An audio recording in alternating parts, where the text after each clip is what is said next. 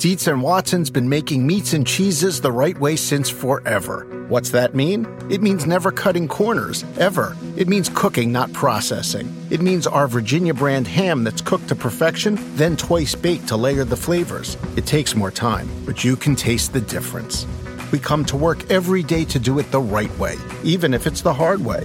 Because if it's not right for us, it's not right for you. Dietz and Watson, it's a family thing since 1939. Have you ever brought your magic to Walt Disney World like, hey, we came to play? Did you tip your tiara to a Creole princess or get goofy officially? When we come through, it's true magic, because we came to play at Walt Disney World Resort.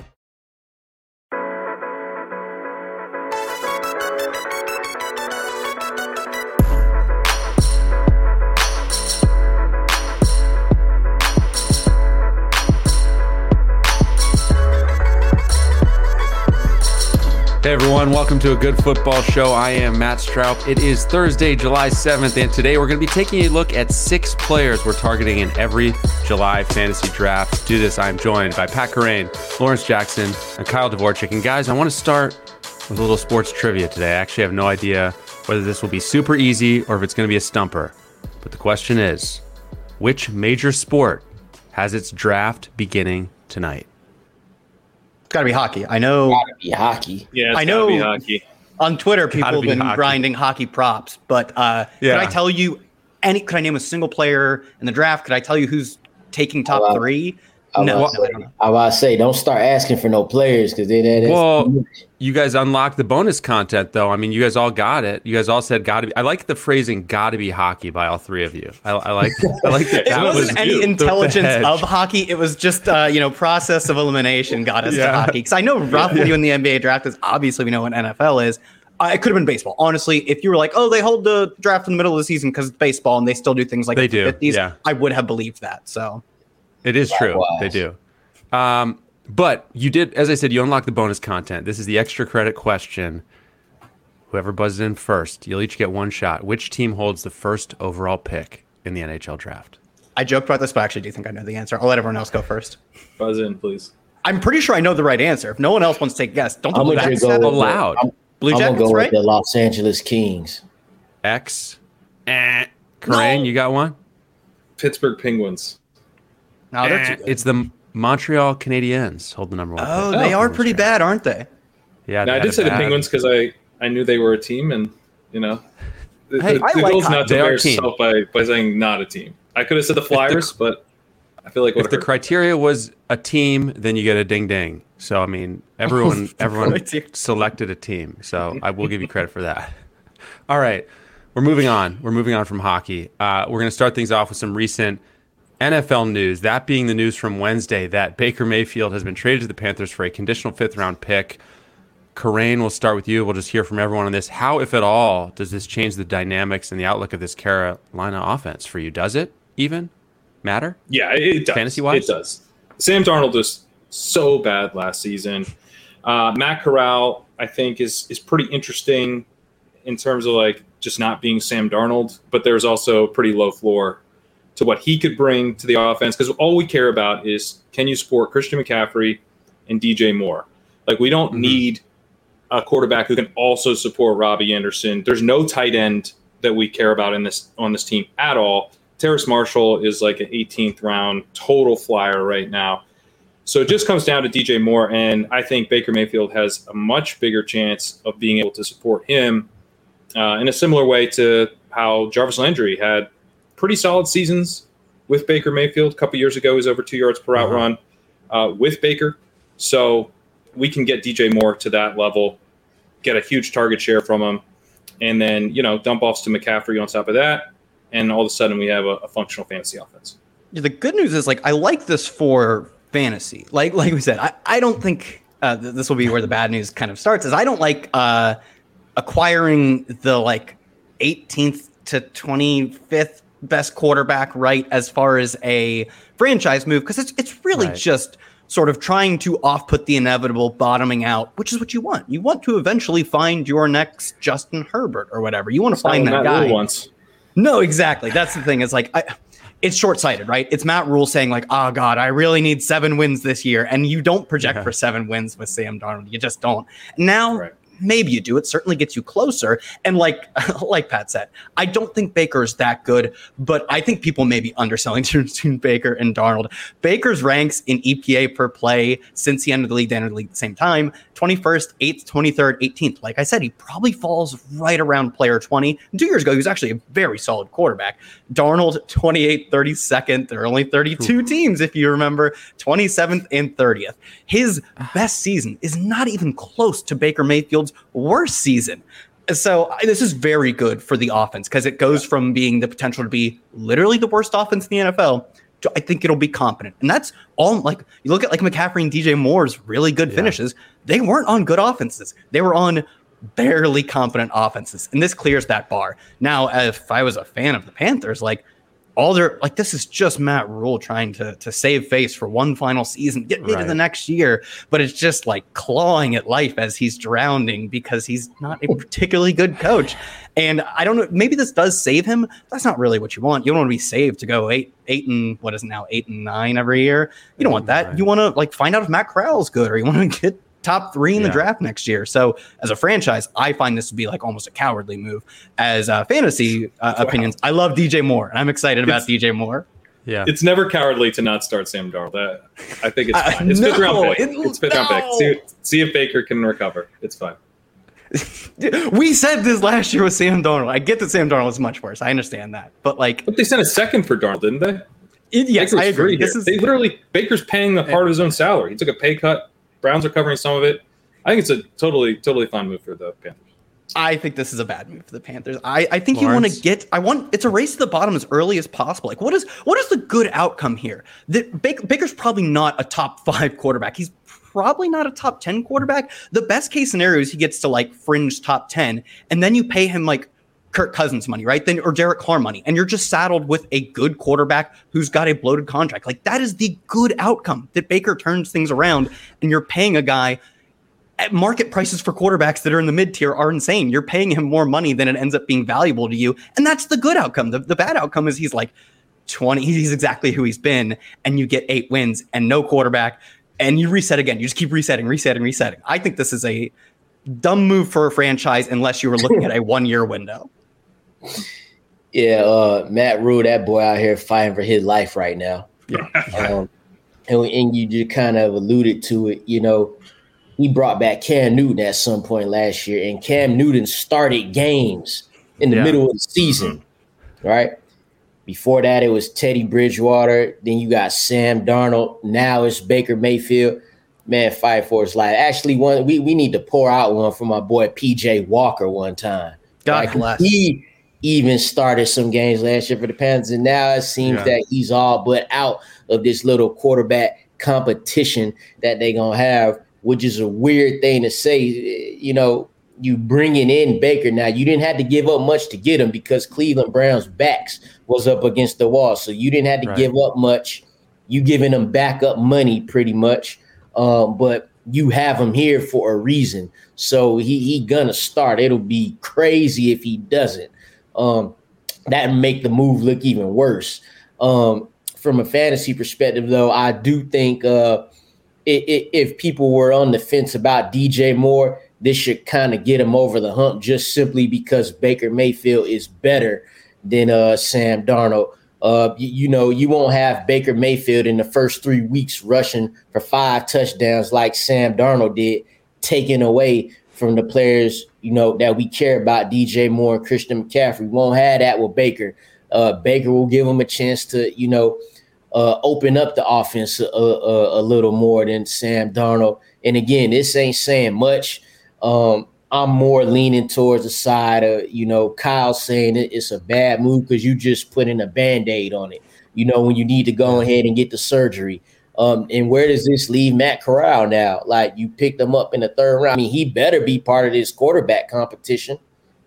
He got to be part of it, right? So, but at the end of the day, it'll help DJ Moore a little bit fantasy-wise. Christian McCaffrey was going to do what he was going to do regardless.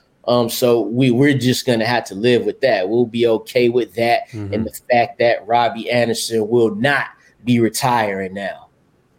You guys are right, of course, that this is a bad move from like a long-term strategic planning. But I mean, we're not going to have to watch Sam Darnold, guys. I mean, it's a great move for the Panthers. Yeah, thank sure. you. We're not going to have to watch Sam Darnold. I agree. You don't want to watch Sam Darnold play. When I'm thinking of, you really have to take your medicine now to reap the rewards long-term. But also, none of us are fans that I know of the Panthers. So for the general viewing public, this probably is better. This is better for society in general. Yeah, it's better for society. I did want to ask. Where do you guys think DJ Moore's ADP settles? He's still wide receiver 17 on Underdog. They'll be moving up pretty quickly, but where do you think he ultimately settles in? Like, he's been kind of a 3-4 turn guy. Do you think he eventually moves up to that like Mike Williams kind of early third range? I'd be surprised if he gets up quite that far. People still don't like Baker. They still have and he's not that good. Like, I read off his like EPA stats. He's like the 20th best quarterback. I think people underperceive how much of an upgrade this is, going from maybe the worst quarterback in the league to the 22nd or whatever. I think that's like a pretty substantial upgrade. So I think he'll probably only move up maybe like 4 or 5 wide receiver spots. Like, I guess that'd be pretty much close to where you're saying. I'd say maybe like 3 or 4 spots, still behind like the Mike Williams type of tier, but I guess probably not behind Pittman. Yes, that'd probably be right around where I put him. Okay. So disastrous roster management in real life, but we'll take the fantasy wins where we can get them, and especially given the nature of this podcast. So that's where we land there. Meanwhile, one other piece of news before we get into players we're targeting in July, and that is that the Athletic's Nate Taylor considers Ronald Jones a, quote, legit candidate to earn the Chiefs starting job over Clyde Edwards-Helaire. Kerrane, I do feel like I have to go back to you here first as well, given that you are the resident Rojo expert and enthusiast of this group. Enthusiast for sure. So I actually had a news shift this morning, saw this, and did not blurb it. So I now feel like I'm going to get reprimanded here at NBC for not blurbing about Rojo since RotoPat came in and scooped that blurb up. They did say that he has a legit chance to be a starter if he has an exceptional camp. So I was like, this feels borderline, and I should probably break ties against blurbing about Rojo, given my history of hyping Rojo. So that was actually not me, but it was fun to read that blurb, I will say. Yeah. I saw the headline. I didn't see that he has to have an exceptional camp to take over.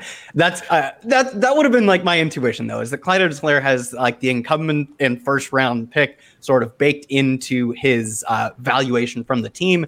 And Rojo has like, what's his contract? I think it's like 1 year, 1.2 or 5 million, like not far off of the vet min for a single season, not very highly valued by the team in literal dollars they spent on him. So yeah, it would require like a continuation of the implosion of Clyde Edwards-Helaire and an exceptional camp from Rojo for week 1 starter status. Though I think when you're drafting Rojo, you're not like, if he doesn't start week 1, this is a busted pick. You don't need him to start week 1. You're hoping that he gets on the field for some snap, maybe like 7-8 carries, splits a little bit of work week 1. And as Clyde Edwards-Helaire continues to look like Clyde Edwards-Helaire has looked for 2 years, then by week 5, 6, etc., you get your Rojo. You don't need him to be and you're hoping for touchdowns in between there. Like he gets in the end zone week 1, falls into the end zone.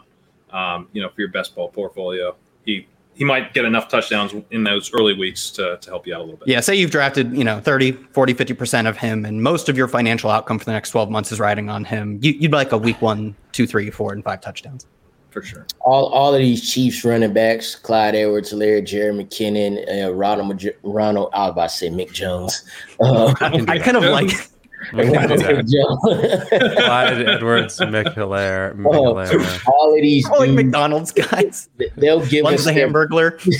They're gonna give us their best football in a committee, and that's probably how it's gonna be anyway. I mean, me personally, I would rather draft Ronald Jones a few rounds later than a Clyde Edwards-Helaire, mainly because we done seen what Clyde Edwards-Helaire has done and what he probably will do in this Chiefs offense. So I would take that. I would rather take him at that price than CEH. Pat, are you getting much Jerick McKinnon? Because I find myself like, if you don't like Clyde Edwards-Helaire, which I know you don't, he's a perfectly fine person in front of the podcast, Clyde Edwards-Helaire, but he hasn't, done the things the Chiefs want him to do in the field. It feels like the natural fit to play the Darrell Williams role, and which I guess we're kind of grafting onto Clyde Edwards-Helaire. The natural fit could be a player like McKinnon. Are you getting much McKinnon? 'Cause I find myself still kind of nabbing him up every now and then the back ends of best ball drafts, the deeper rosters. I am drafting McKinnon. He falls pretty late sometimes. Sometimes you'll see someone come in and swoop in and get him in like the 14th or 15th, but he'll also fall to the 17th, 18th round in some drafts. He's not like on everyone's radar, it feels like. So you can get really cheap McKinnon. I love getting him there. I've taken him with Rojo because I think you're just right. You're betting against CEH, and I think a post CEH, like CEH just gets like benched. Yeah, would be Rojo and McKinnon. Like Rojo's not going to take over the backfield. You're betting on long runs, occasional screen passes, and touchdowns with Rojo. You're betting on dump off passes with Jerick McKinnon, so they can get there together. And at their price tags, I mean, you're taking one in the 11th, one in the 16th, let's say. That's so cheap. I think it's fine to draft both. So I'm not doing that like all the time, but I've done it, and I also just like getting McKinnon separately. If you're trying to backdoor stack that game, he's helpful. Like if you have Mahomes, makes more sense in some ways to add than Rojo does. Quickly, do we still like McKinnon? Are we intrigued by him in season-long leagues as well, or is that more of a best ball play for you guys? I am. I mean, he's so cheap. I just took him in a dynasty league where it's kind of a shallow league where you're going to end up having to make cuts and stuff. But that's not a best ball league. So if we put him in, we're going to have to select him. But I think there could be a scenario where CEH sees a reduction in playing time that's predictable. And so now you're looking at like a McKinnon role that's similar to what he had in the playoffs. Yeah. That's a guy where you could plug him in as a starter. Is it just me, or did he not look great in the playoffs? Like eye test wise, did he not look fantastic? Like the guy's an electric player. Yeah. I mean, that's what we've been waiting to see for so long. We've been waiting, like, for these sicko dynasty bag holders who are like, I can't cut him. Have you seen his combine from 2005? Like, I can't be cutting this guy. He actually looked like that, explosive playmaking guy who can catch passes. He looked finally back to Jerick McKinnon that we saw like in Minnesota so long ago. So yeah, he's like fringe final roster spot in your like standard redraft league. That's perfectly viable. All right, so on a recent episode, our crew talked about names we're hesitant to draft. That included A.J. Brown and Antonio Gibson, so go check that out if you haven't done so already. Today, we're doing the opposite. These are players we're targeting in every draft for July. We've got 6 of them. We're going to go around the room here, starting with you, Lawrence. Hit us with your first player. Well, I'm going to go straight to the ATL, my boy Kyle Pitts. I am drafting him every single time in the 3rd round. I don't care if it's the first pick of the 3rd round. If it's the last pick of the 3rd round, then I'm lucky. This could potentially be the last time you get Kyle Pitts in the 3rd round before he goes on a year streak of being drafted where Travis Kelce has been drafted for so long. And remember, he's still fresh out of childhood. This man is only 21 years old, right? We see the picture of Lamar Jackson looking all swole, right? Imagine Kyle Pitts when he's 25 years old, right? By that time, we'll be talking about him. Man, should we draft him in the end of the 1st round, 2nd round? That's how we're going to be talking about Kyle Pitts. So right now, man, especially with the value we have at running back in the 4th, 5th, 6th round with guys like Zeke, Saquon, Etienne. I had no problem starting out with Kyle Pitts in that 3rd round. If I was to get 2 receivers to start off my draft and then go with Kyle Pitts to solidify that tight end position, I got to have him every draft, every 3rd round. I love this one. Was sniped on this. As this is good because you and I both are very eligible to choose Kyle Pitts. When you and I get on the show, we talk about Kyle Pitts a lot. It's like it's like Ronald Jones for you or doing a Jay Leno impression for other Pat. It's just something that comes up a lot in our conversation. So it's good that we get literally anyone else to talk about him because I think neither you nor me will be disagreeing with this at all. Yeah, Lawrence had a very, very quick reply on the email by Lawrence to land Kyle very Pitts. Quick. Yeah, and I saw your prompt, Matt, and I was like, oh, Kyle Pitts, obviously. And then he's gone. It was brutal. Got him. I mean, Kyle Pitts, the thing that's crazy about Kyle Pitts is I'm totally fine taking him in the early 3rd, but you can get him. Sometimes he'll fall to the early 4th in these mania drafts. I've been scooping him a lot. Like, it's actually changed what I mentioned this on the show. It's changed the way I've approached some of the other tight ends, like, because I know I can get Pitts, or at least I have a very good chance to get Pitts in the late third these days. And I just think he's such a great pick there. It's interesting. He was not that high among the tight ends who, in terms of their snap rate from the slot, but that's because he had 34% of his snaps from out wide. So it's like, normally we're like talking about these guys playing out of the slot. You don't really ever see a tight end playing a third of his snaps just out wide because he's actually a wide receiver, which Kyle Pitts is. And he's a very, very efficient wide receiver at that. Last year, he had over 1.9 yards per out run, joining Zach Ertz, Rob Gronkowski, Mark Andrews, and Jordan Reed as the only rookie tight ends with 50-plus targets to hit that mark. So I completely agree with Lawrence. This could be the last time that you're taking him beyond the second round for many years. Just to add on to that, before we move on, I mean, that stat line is a rookie, 68 catches, 1,026 yards, 1 touchdown. I mean, I think if with a little more touchdown luck, like, you wouldn't even be able to get him in the third round, right? I mean, if it was 5 touchdowns or 6 in a rookie, which is a reasonable number. I mean, he had it for his skill set. It's a really fluky number, the 1 touchdown. So if he has 7 touchdowns as a rookie, he'd probably be the first tight end taken off the board this year. But he saved us. We could still get him in the third for Matt Ryan saved us. That's right. Yeah, Matt Ryan. Matt Ryan saved us. All right, let's move to player number 2 on the list. And Kyle, you are up next with your first guy. Yeah, first guy, Aaron Jones. I find myself, and like Pat said, knowing that I can take Aaron Jones, I'm comfortable taking him at the turn, like literally like 11, 12, whereas like on underdog, I think he goes at like 17 right now.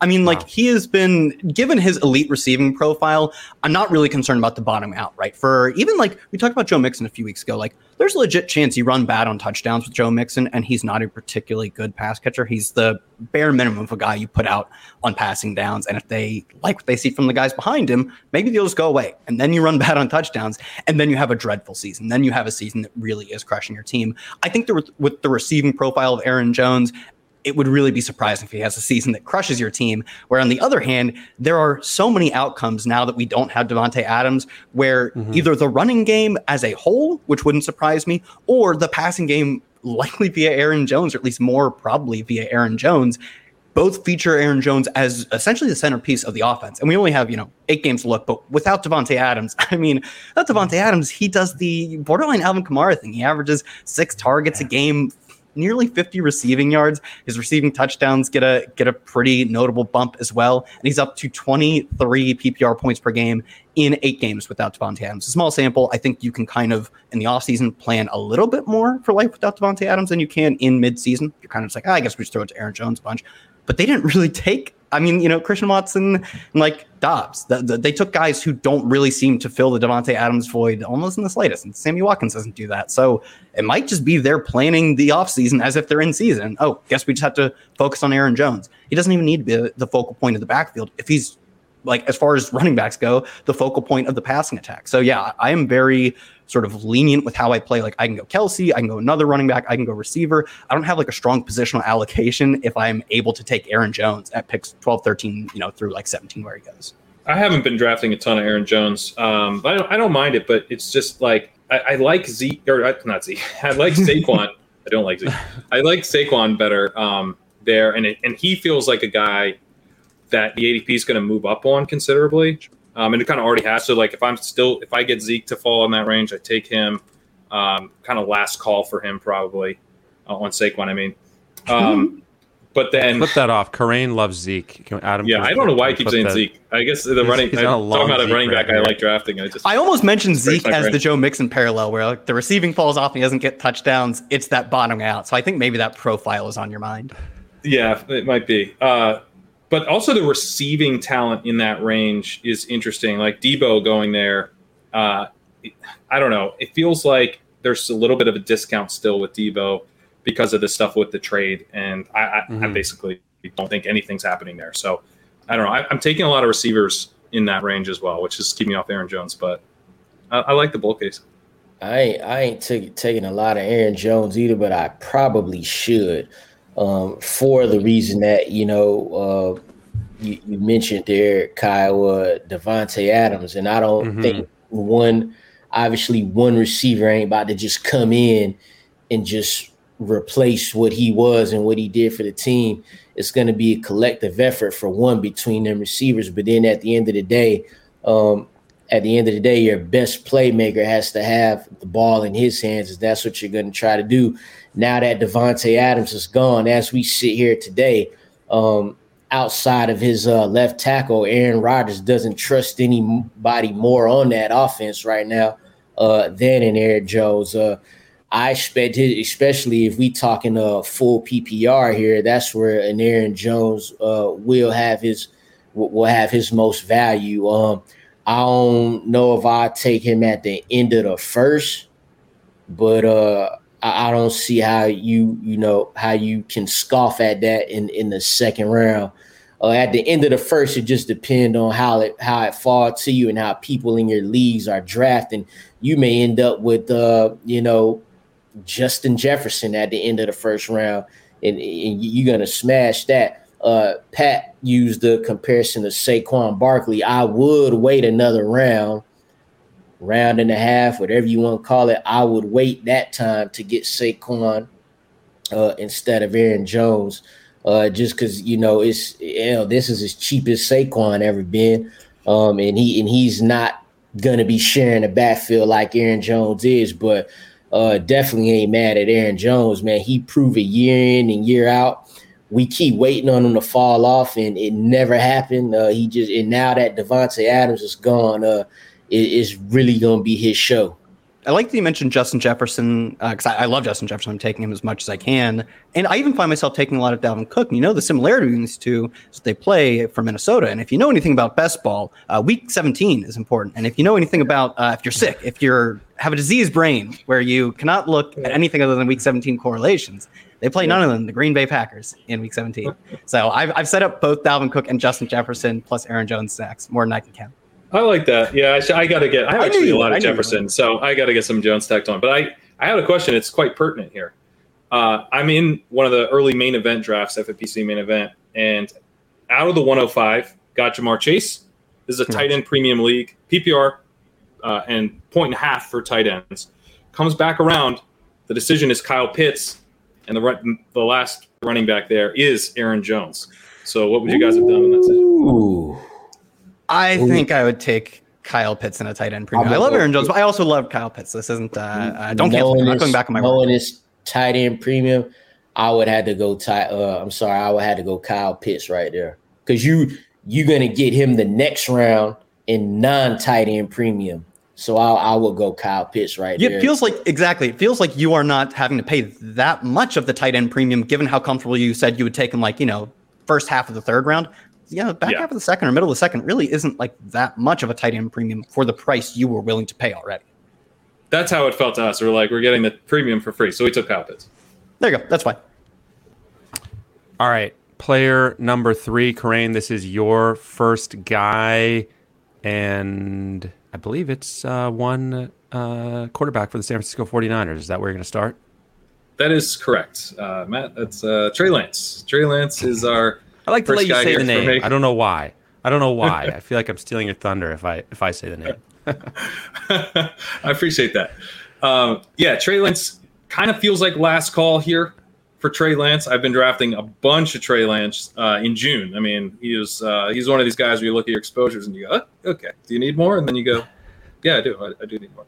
But you do have to think about it real quick. Trey Lance, I think he's still, for some reason, being held down by a little bit. His ADP by Jimmy Garoppolo still being on the San Francisco 49ers. And Jimmy Garoppolo's shut out of the stadium. He's not practicing. I don't know that he would be practicing anyway because of this shoulder thing, but he's not with the team. And ultimately he might get cut if they can't trade him. Obviously they have one less place to trade him now with Baker in Carolina, but eventually Trey Lance's ADP is going to move into the early 7th. Maybe he even gets into the late 6th. He does still sometimes fall into the 8th round. If you look at what he did last year in terms of his rushing rates, it's really hard not to project him for an absurd amount of rushes. His rushing percentage in terms of designed runs per dropback. He was at over 31% design runs per dropback, which is off the charts. Obviously, they're bringing him in for some packages and stuff. Like, that's not going to hold up. But like Lamar Jackson over the last 3 years was at 23.5. So it's like he can considerably decline and still be kind of at a Lamar Jackson type of level. I wouldn't necessarily project him to be quite as high as that, but I think he could be around that range. He also scrambles a lot.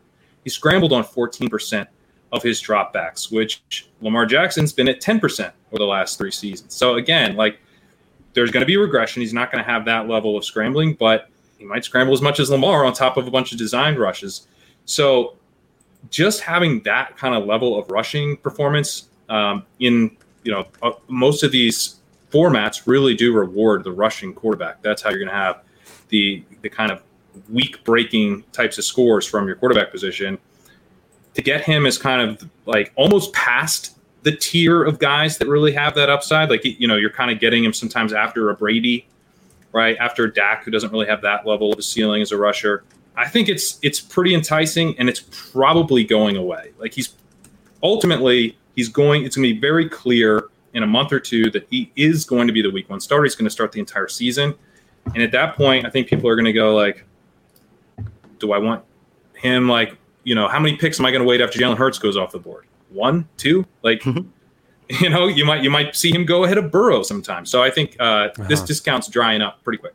Yeah, I like the Lamar Jackson comp because we got 7 games of Lamar Jackson as a rookie, and he ran.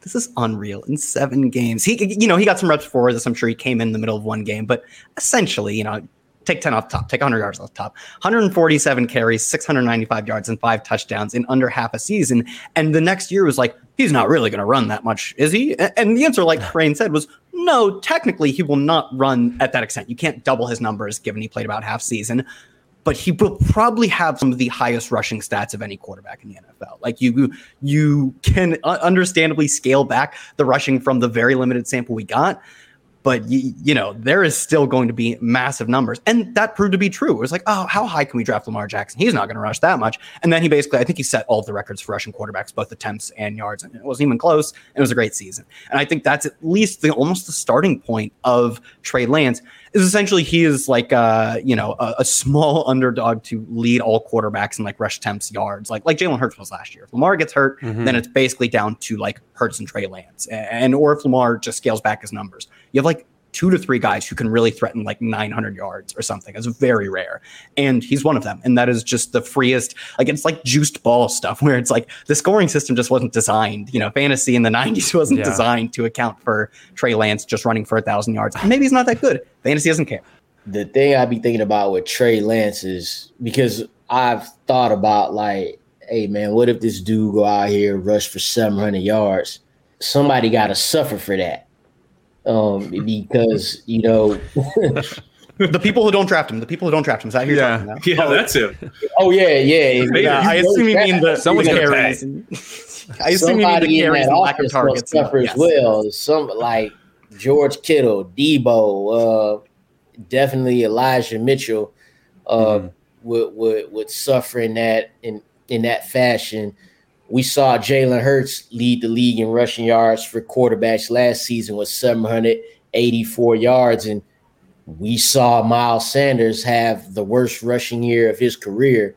So if Trey Lance does, get around those numbers in the rushing department, in the passing department, I honestly could say I don't even know what he's going to do. When it gets to that point in some of these drafts, you either all the way in on Trey Lance or you just ain't messing with him. And I'm talking about like after Derek Carr and Matthew Stafford type dudes. For me personally, man, I don't know. I feel like I'm waiting, and it's not like I even have to wait, but it's like I'm waiting for Jimmy G to get cut so I could just be like, all right, now we can see what's going on. You and everybody else, Lawrence. You gotta get him while he's cheaper. He's gonna move up around that. I'm shook with that. Before I actually, got to this point in my fantasy football working career, entering the 2009 season, I was like, Lamar Jackson. Like Kyle said, he ran for almost 700 yards in 7 starts. I'm like, that clearly shows you he's going to rush for 1,000 yards. So I'm beating the table for Lamar Jackson. I'm just not beating the table for Trey Lance like that. And I'm going to be one of those people who suffers when he rushes for 800 yards and he ends that week 16 or week 17 fantasy championship game against me. He going to run for like 100 yards, throw for like 200, and I'll be, I'll have the L on my face because I was thinking too much. Well, Lawrence, what a plot twist. Lawrence said someone's going to suffer, and it ended up being him. I did not see that twist that coming. Is very cool. Yeah, that's like a Shyamalan-esque twist. I do want to, the point there, Lawrence, about your, maybe a George Kittle or Debo or Ayuk kind of suffering because there's not going to be as many passing attempts.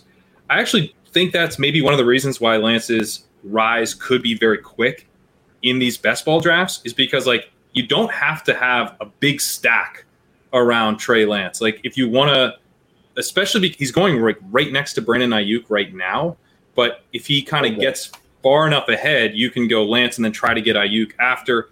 If you have Kittle, you can get Lance. You can go naked Lance and then tack on like a Tyrion Davis-Price as a bet that the offense kind of rolls, or you just truly don't stack Lance because it's just a bet that he runs an absurd amount of times and he doesn't really have to bring anybody along with him that particular week because the rest of the offense is a little bit pricey. So, unlike maybe a quarterback like Burrow or Stafford or Brady, where you really would like to have stacking partners with them, there's not going to be as much of a pushback on his ADP because I think people will be comfortable single stacking him or even just having him alone. Kerrane, do you have an opinion on who will not within the offense, who will suffer? Because I kind of agree. Like, you look at like the Lamar Jackson teams, the Jalen Hurts teams, and you're not getting like 3 1,000-yard receivers. Even when he's super efficient, you're really betting on touchdowns. And I know for sure we're not going to get like the 9% touchdown rate that we got in Lamar Jackson's breakout years. It's just one of the most efficient seasons we've ever seen for a quarterback. I think maybe Lance could be an efficient passer. He will not be that level of productive because few quarterbacks have ever been. So you think like just process of elimination, at some point, the offense can't look like it did last year when you insert Lance into the lineup. To me, I kind of just default to Brandon Ayuk because I think he is many rungs in talent level below Debo and below George Kittle, who are like, Kittle's maybe the best player at his position. And Debo for the first 8 weeks was like leading the league in target share. He was up there in air yard share. He truly was like an alpha number 1 receiver. And at that time, we were getting Brandon Ayuk splitting snaps with, I assume, like Trent Sherfield or something. Like, they literally just doghoused him. Yeah. He's better than that. But like, the fact they're willing to do that to him, I think the talent differential is massive. And it could look like the Ravens did last year, where wide receiver 1, big spike weeks, very high ceiling, tight end, basically the same argument, and no one. The map is just dead after that. In redraft, where would you go with him, Pat? Would you wait on a quarterback and then select him as your QB1 in one quarterback league? Yes. Yeah, I think that's great. Yeah. I think, the way they've handled this Garoppolo stuff is not the way you would handle a guy who's going to play for you this season. They traded up for Lance last year. He's going to start for them. Like, obviously, guys get hurt. He's not even to worry no more. That's not even that's clear. It's just that he there lingering. I don't think like you got to go with Trey. The bar is very low for what we need from Trey Lance because it's not. This isn't a Justin Fields situation, in my opinion, where like Fields is probably going to have to scramble to get his rushing yards to where we want. We saw last year the designed rushing yards like that. The reason I think that's so important is because it shows Shanahan's level of buy-in. He's actually designing an offense around Lance that's going to accentuate his ability to run. So in terms of what he has to do as a passer, the bar is pretty low.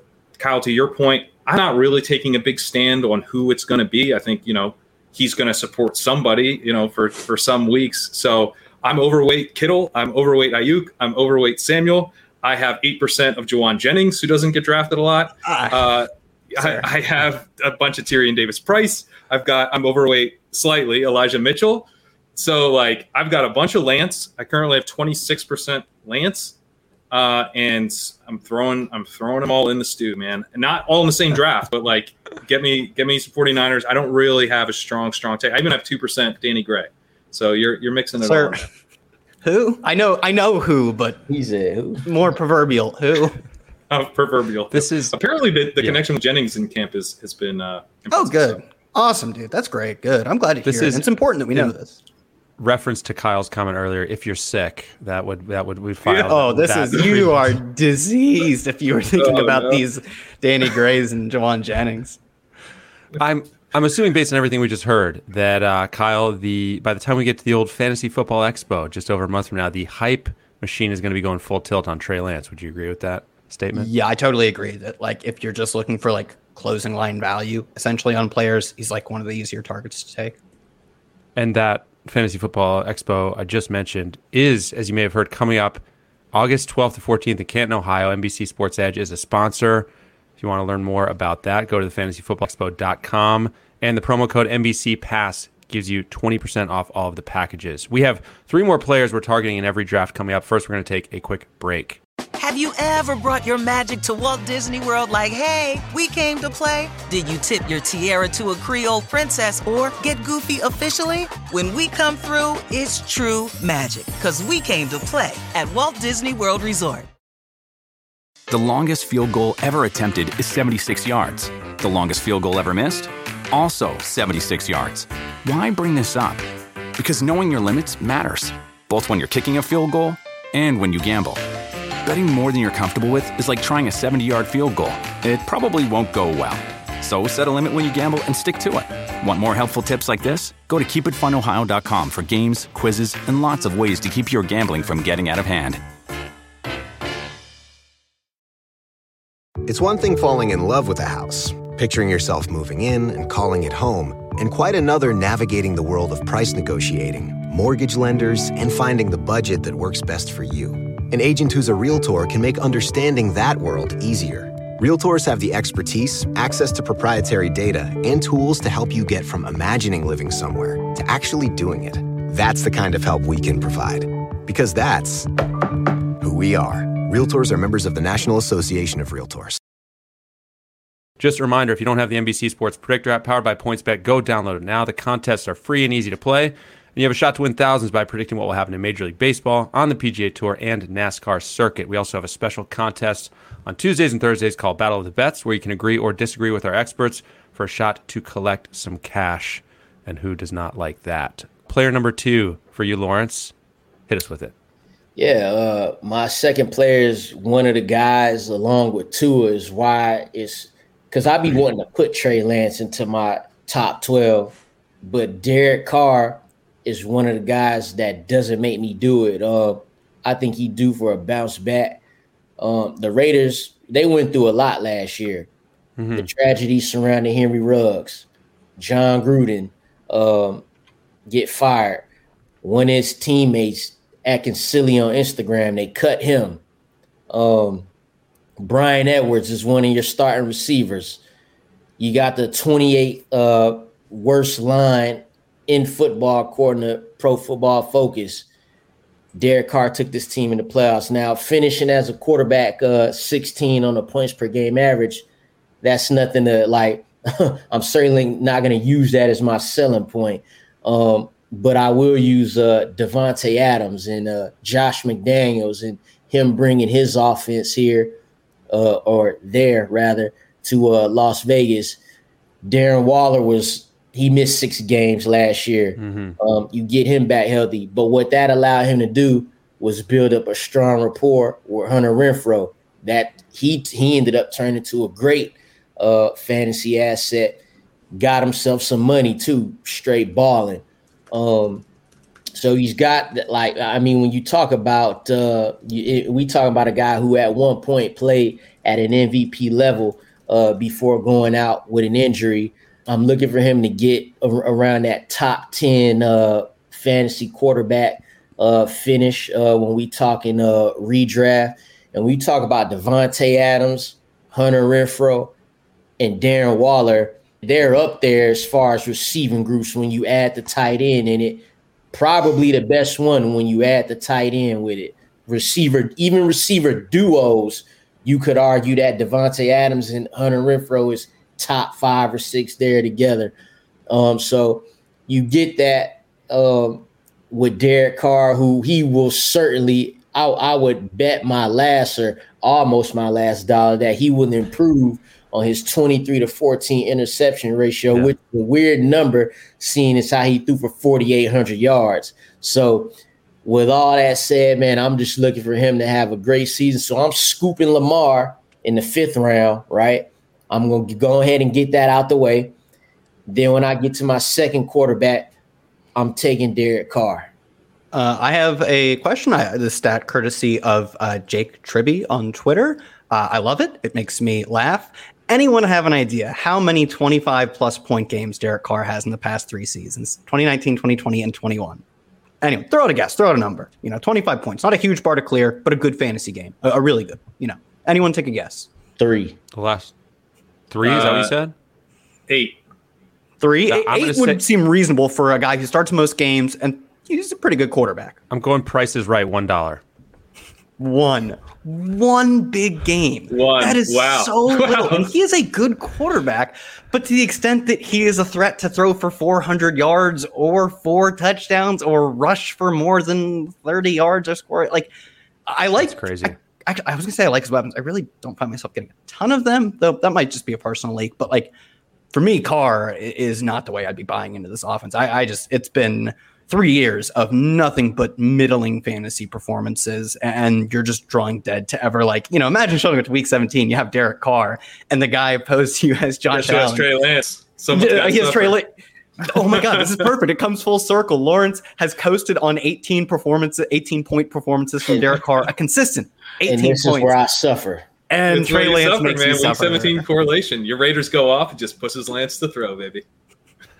Oh shoot! They actually play each other. You're right. They play each other. Yeah. I have been taking the Raiders a fair amount, but then I tackle on Lance to get that Week 17 correlation and bring a 49er along. But the issue that I have with Carr is the offensive line. They blew up the offensive line last year. Wasn't good, and they added a 3rd rounder and nothing else. So the offensive line is not probably going to be good. Looking at projections, Mike Renner has them as the 29th overall line in a tier called problematic. Seems fitting. And Justin Edwards has them as 26th. So that is a concern to me. If we're hoping they're going to be that, because I think for Carr to really pay off, they're going to need to be really pass first and kind of blossom into the type of team that can make the AFC West just this incredibly fun division. But I do worry about it being hit or miss when they're forced to go to the air a bunch, doing so with a really poor offensive line. I will say on the positive side, I do see the point of, for a guy who threw for 4,800 yards last season, 23 touchdowns is a weirdly low number. And so maybe a little positive regression. It wouldn't take a lot for Carr to make a leap. And I'm still trying to wrap my head around Kyle's stat. The stat that not Kyle my stat, cited. but someone else pulled it. The stat that you cited from the user of Twitter that you mentioned. I think that's the upside scenario, is that last year they were a relatively even paced team and they were super pass heavy. And though recently the Patriots under, I always say Mike McDaniel or Josh McDaniel, I never say the right one. Under Josh McDaniel, have been generally run heavy. They've had a rookie quarterback in Cam Newton. During the Brady years, they were unsurprisingly pass heavy. And though Derek Carr's not Brady, he does have a really good cast of weapons. So if you do get that very comfortable playing pass heavy, reasonable pace with good receivers, and then the touchdown regression hits, and maybe he has a good season in terms he runs above expectation in touchdowns. There's a lot of attempts, a lot of volume. Like you said, we weren't far from a 5,000-yard Derek Carr season. That seems crazy. Mm-hmm. But if you get good touchdown luck on that type of volume, it could really be a big season. It's just not something I'd be betting on. Yeah, I just wish he was a little cheaper and better. Yeah, and the thing too is, Josh Jacobs coming off his lowest rushing total of his career. They didn't pick up his 5th-year option. So that's another thing I attribute to that. So I'm pretty much banking on, look, you got Devontae Adams now. You was already going to have a solid receiving group. You didn't just get any receiver. You got arguably the best one. So it has to work. You know what I'm saying? And again, they had a whole bunch of other stuff going on. They're going to get it right. And speaking from a team perspective, I don't think they should be counted out of the AFC West. Many people are. Many people are acting like they're not the team who knocked out the Chargers with hot shot Justin Herbert. Those Raiders with those minimal 25-point fantasy games from Derek Carr, they beat them. The Raiders are not, they're gonna duke it. It's gonna be, a lot of people say it might be 3 teams out the AFC West. Well, one of them could be the Raiders. So, I mean, to the touchdown point as well, like Devontae Adams and Derek Carr, they played together in college. There was a highlight video of Devontae Adams when he was coming out in 2014 that I watched probably 100 times. I was like so psyched about Devontae Adams coming out. It was a really bad opinion for like 3 years, but eventually got there. But like, it wasn't just that they had a great connection. They had a great touchdown connection. Devontae Adams scored a ton of touchdowns in college. So that I think could have a really big impact, specifically with the thing that he didn't do last year, score touchdowns. All right, player number 5, Kyle, your second and final player of the afternoon is ... Thank you for letting me say Tyler Lockett's name. And it's not that I want to be buying into the Seahawks offense. We now have no shot at landing Baker Mayfield, which wasn't that great of an outcome anyways, but it probably would have been better than Drew Lock and Geno Smith. But I think for me, it's more of people are like, this offense can be bad, but that could possibly lead to them throwing a lot. And more importantly, we are giving DK Metcalf a large portion of the offense. If you look at their ADPs, he's going just inside the top 50. Tyler Lockett goes basically 50 picks after him on Underdog. And I don't know if I buy that there's that much of a difference between them in terms of their actual production. Look, I have watched both of them play, and I understand that one of them is small, fun, speedy Tyler Lockett, and one of them, is like Adonis of football. I get DK Metcalf looks big and strong and fun, but the difference in their market shares last year was essentially nothing, right? Tyler Lockett had a 2% edge in air yards. DK Metcalf had a 3% edge in target share. Tyler Lockett was actually more efficient in yards per route run. The year before that, DK Metcalf was the deep threat, but he actually saw fewer targets in terms of target share than Tyler Lockett. I don't think they're that different if you are projecting them, right? Does one player have an immense ceiling that maybe Tyler Lockett doesn't have? Sure, I think DK Metcalf, if you had to give me a receiver to put on my franchise today, I would take him. But in fantasy drafts, am I taking him 50 picks ahead of Tyler Lockett when over the past 2 years, they've basically flip-flopped in terms of air yards and target share? And then 3 years ago, which it was DK Metcalf's first year, I don't count it too heavily, but Tyler Lockett kind of boat raced him in all sort of market share stats. So do I think there's that much of a difference? No, but drafters are really confident it's DK Metcalf, really confident. Mm-hmm. I'm confident in DK Metcalf. You are? I will take him 50 spots over Tyler Lockett.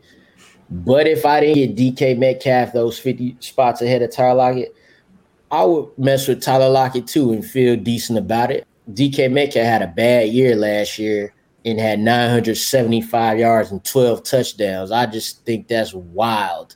But I ain't against Tyler Lockett either, though. Again, you when it all said and done, like you said, you probably getting a better value there.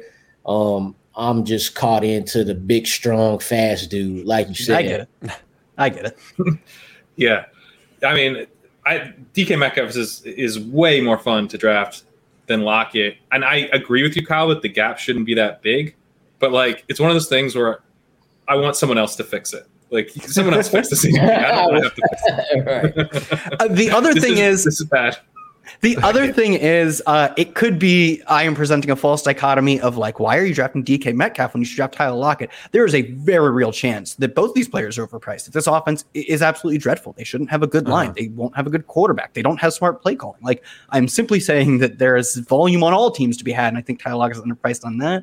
But if we end the year and this offense really just doesn't produce any like receivers that are worth their cost, honestly wouldn't surprise me. There's kind of a list of guys that I haven't actually made this list, but it's like in my head of guys that I will probably be drafting a lot more of in September that I'm not drafting a lot of now. And that list does include Lockett. includes guys like Brandon Cooks, where it's like it's very hard for me to imagine, especially now that Baker's not going to Seattle, like what scenarios which would lead to Lockett like really jumping up a lot in ADP. And I'm also doing a lot more zero running back starts than I will be later in the year. So kind of like the safe veteran wide receiver option who's not going to get steamed, it's just less appealing to me right now. But I do agree that like he's probably mispriced, especially when you look at DK Metcalf. Geno Smith started 3 games, I believe. Lockett was quiet in the first 2 of those, then exploded for a 12-catch, 142-yard game on 13 targets. Week 8 against Jacksonville. I don't know what to make of that. What's that? Sounds like him. Yeah. Yes. Knowing Tyler Lockett, that timeline checks out. Yeah. I mean, at least he showed it was only 1 game. At least he showed he is capable of hitting that ceiling with Geno back there. But it's a scary proposition. I get it. Number 6, final player of the day. And Kerrane, this is you in a controversial turn of events. Right before air, you made a late switch. Tell us about it. I did make a late switch. Originally was going to talk about Isaiah McKenzie, who I'm drafting, but I was like, I'm not actually drafting him as much as I should Gray. be for this segment. Yeah, he's no Danny Gray. He's no Will Fuller is really what it comes down to. He's no Julio Jones, who I've drafted an embarrassing amount of. So I figured I should take a guy who I'm like actively targeting in drafts all the time right now, and that's Rachad White. Partially because my Rojo exposure got a little hefty there, and if you're looking to even things out, I'm like, who's a guy that I could actually like have to have? And as much as I like Rojo in this Chiefs offense, as I said before, even if things break right for him, he's going to be splitting a backfield.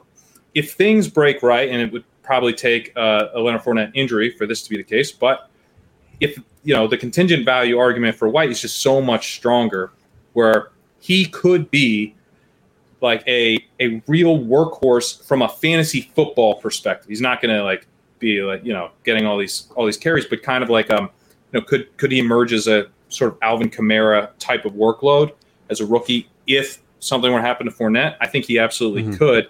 He's got this incredible receiving profile coming out from Greg Allman's interview on a football show, mentioning that he thinks this is not a Keyshawn Vaughn situation. He considers him already the number 2 back, ahead of Giovanni Bernard, which is a big deal, because if Giovanni Bernard is ahead of him as a veteran, as a trusted veteran, then the path for White is much more difficult.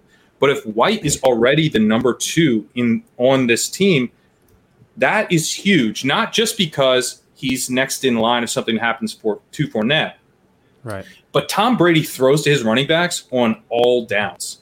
He threw to Ronald Jones. Ronald Jones had a 9-target game in 2020. Ronald Jones was targeted 9 times in a professional football game, and he caught 2 of them. And he got So I mean, you're looking at a guy who's actually got a receiving skill set, who's going to be able to, I think, siphon away some of that work from Leonard Fournette. Again, because he doesn't have to come in on 3rd downs. He doesn't have to be out there in blocking situations. He can be out there on 1st down. He can be getting screens. In addition to that 9-target game, Jones had a 5-target game. He had 3 4-target games. He had a 3-target game all in 2020. Even last year when Jones was basically phased out of the offense entirely, he still had 2 3-target games. His highest snap share of the season was 54%. He had a 53% snap share game where he got 3 targets. In week 16, when the Bucs were like completely out on Jones, he still got a 3-target game because Tom Brady throws to his running backs. So I think, Rachad White with this receiving skill set, very athletic, good draft capital, 3rd-round pick. I think he's got a chance to immediately contribute more than people are really giving him credit for with some of this early down work. And then the contingent value is just really off the charts. Yeah, I like that. I wanted to pour some cold water on this. Now I'm like more hyped up even. Like always like try and present, both sides. I'm trying to be a real centrist here. I wanted to present some sort of counter argument, but like, I feel good about that. And you look where he goes, you don't have to pay this extreme, you don't have to pay the Tony Pollard premium, right? But like, could he have the Tony Pollard profile? He certainly has the pass catching profile that we sort of praise Tony Pollard for. And he's not like as a 5'9", 170-pound guy, right? He actually has, like you say, it doesn't have to be all 3 downs, 100% of the snaps, but he has the profile of a guy who can take the snaps we care about, which is basically what Leonard Fournette does. Leonard Fournette doesn't get 26 carries a game. He doesn't have to. He gets goal line work and he gets tons of targets. That's all that matters. And the contingent value alone puts him perfectly in line with someone going like 8 picks after him, Darrell Henderson. Except Darrell Henderson probably isn't like that good. He goes out, he gets his carries, gets some targets, and isn't going to provide a ton on top of that. You're just there to basically get the work that's given to you. White could be a surplus player who gives you more on top of the volume he gets just for the contingent value alone. And there's some small chance that he gives you some pop-up weeks where just 5 catches, 30 yards, and he maybe scores a touchdown as just the number 2 to Leonard Fournette. So I'm all in on this. Yeah, I'm going to make this pretty quick. Give me Rachad White easily over a guy like Darrell Henderson. He's had enough time to show us. Best ball, love Rachad White. Redraft, it's straight up like handcuffing, could provide some standalone value, like you say, just simply getting reps in the game. Like Leonard Fournette, I still expect him to be, and that definitely start out as one of the better fantasy options. But if this dude is off the rip, the second running back behind him in a Tom Brady offense, like you're valuable there. So I'm all with that, man. I'm glad you didn't talk about Isaiah McKenzie because I had something for you then. Yeah, Kerrane, really glad you made that switch. That was a nice. I am nice too. move there. I didn't know I avoided a landmine there. One other stat here on Rachad White, just how good his receiving profile was. Again, with size, he's not a tiny guy. He can actually handle a decent workload, kind of a Kamara-esque workload, I think. But he had 2.59 career yards per route run. Day 1 and 2 picks to have at least 2.2 yards per route run over their career. Christian McCaffrey, David Johnson, Kenyon Drake, Alvin Kamara, Joe Mixon, Antonio Gibson, and Rachad White. He might be pretty good. There's a chance he's very, very good at the receiving portion of this. Paired with Tom Brady, it's just hard for me not to draft him. I got a little panicky when I saw the gap between him and Ronald Jones and decided I need to correct it. Full circle. Full circle back to Ronald Jones. I like it. All right, that's the end of the list for now. Before we go, guys, anything you would like to mention on NBC Sports Edge that you have coming up or have already hit the publish button on? Best ball tiers dropping every Wednesday. Quarterbacks and running backs are already out. I will be updating those throughout the summer. I actually have to update the ones for the quarterback today. So that'll be live by the time you hear the show eventually. And Colts team previews came out. Dolphins is next. And even for the people who aren't on the show, tons of great team previews coming out. So check out everyone else's as well, not just mine. Just check out mine. No,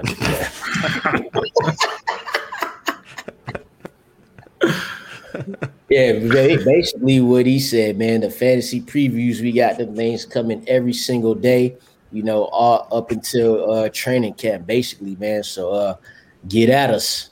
I'll be back on this show, Good Football Show, on Monday, talking NFC North with Roto Pat. Going to be previewing that division. All right, look out for all of that. That's going to do it for us. Don't forget to subscribe to the show on Apple Podcasts, on Spotify, wherever you listen. Take a minute to rate and review us as well. We would appreciate that. I want to say thanks to everyone for listening and watching live, and thanks to you guys, Lawrence, Kerrane, Kyle. Appreciate it. We'll see you next week. The longest field goal ever attempted is 76 yards. The longest field goal ever missed? Also 76 yards. Why bring this up? Because knowing your limits matters, both when you're kicking a field goal and when you gamble. Betting more than you're comfortable with is like trying a 70-yard field goal. It probably won't go well. So set a limit when you gamble and stick to it. Want more helpful tips like this? Go to keepitfunohio.com for games, quizzes, and lots of ways to keep your gambling from getting out of hand. Is this house a good price compared to others in the area? Are prices going up or down? If I don't make an offer right this very moment, will I miss my chance? These are just some of the questions a home buyer might ask. And these are the sorts of questions an agent who is a Realtor can help answer. Because Realtors have the expertise, data, and access to specialty training to help you navigate the process of buying a home. They provide support, guidance, and have your back every step of the way. That's what Realtors do, because that's who we are. Realtors are members of the National Association of Realtors.